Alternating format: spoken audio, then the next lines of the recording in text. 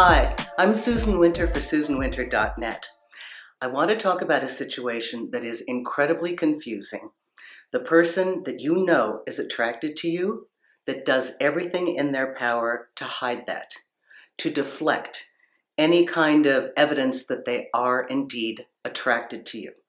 Now, this would be piggybacked on the absolute knowledge that you sense deep within yourself, that unbelievable marker of mutual attraction. We know what that is. It doesn't happen every day. And because it falls outside the norm of our day-to-day activities, we can't help but acknowledge it. It's a real thing. So when you feel this unbelievable mutual attraction, you may indeed meet a partner that confuses you. You see, experiences that are outside the norm catalyze emotional reaction that is also outside the norm. For example, given your disposition, I'm fairly open and honest in general, right? So when I meet somebody and I have that really potent, unbelievable, delicious feeling, my normal default is to the far end over here of obvious excitement. I have rapid conversation. I can't seem to get a hold of what I'm thinking.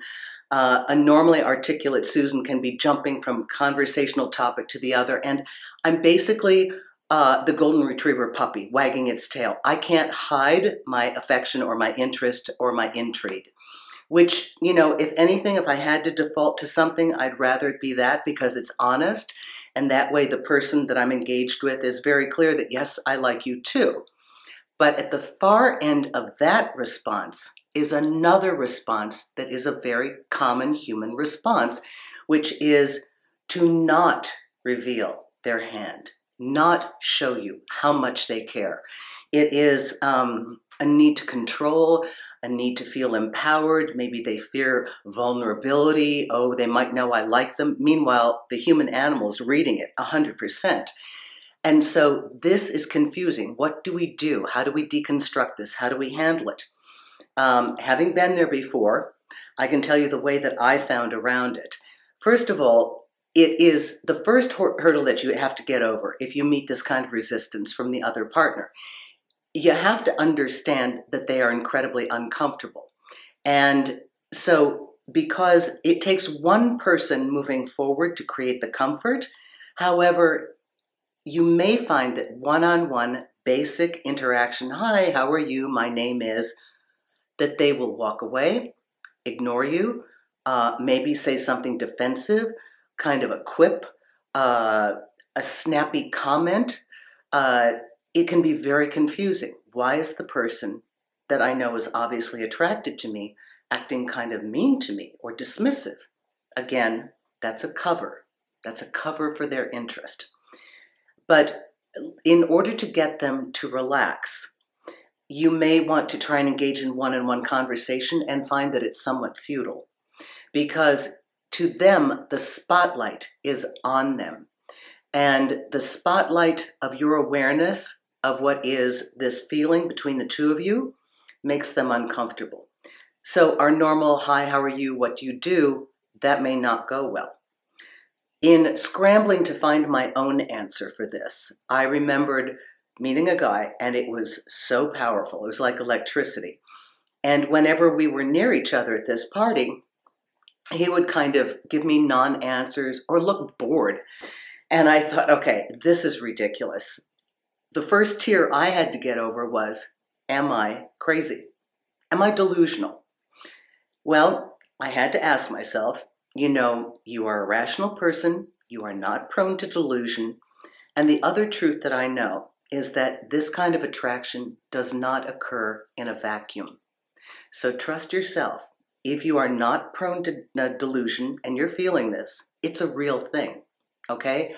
So ground yourself, and even though they are acting the opposite, they are also being affected. Remember, they're at the far end of the spectrum of how they respond to it. So I decided one-on-one is a little too intense. And I'm going through the Rolodex in my mind of what could be the possible thing to ease this guy's tension. And I sidled up next to him, and I think I started talking about something observational, meaning not one-on-one, not about him, not about me, not about us. I started noting people that were dancing. I think I talked about something with the decor. It didn't even need a response. It was more like me talking to myself. And little by little, he, a couple statements. And then I continued on this track of this removed, observational, outside of talking to you specifically, I'm just yakking. And don't you know, the conversation began to flow. Of course, we got together, and of course, we were together for quite some time. So I asked him at one point, I said, hey, by the way, when we first met, why were you such a dick? I mean, you were really giving me a hard time. And he said, Susan, I was kind of paralyzed. He said, I didn't know what to do. And I suppose the extreme version of him being aloof would be the person who is so dismantled by their feelings of attraction that they go completely mute. I have seen that as well.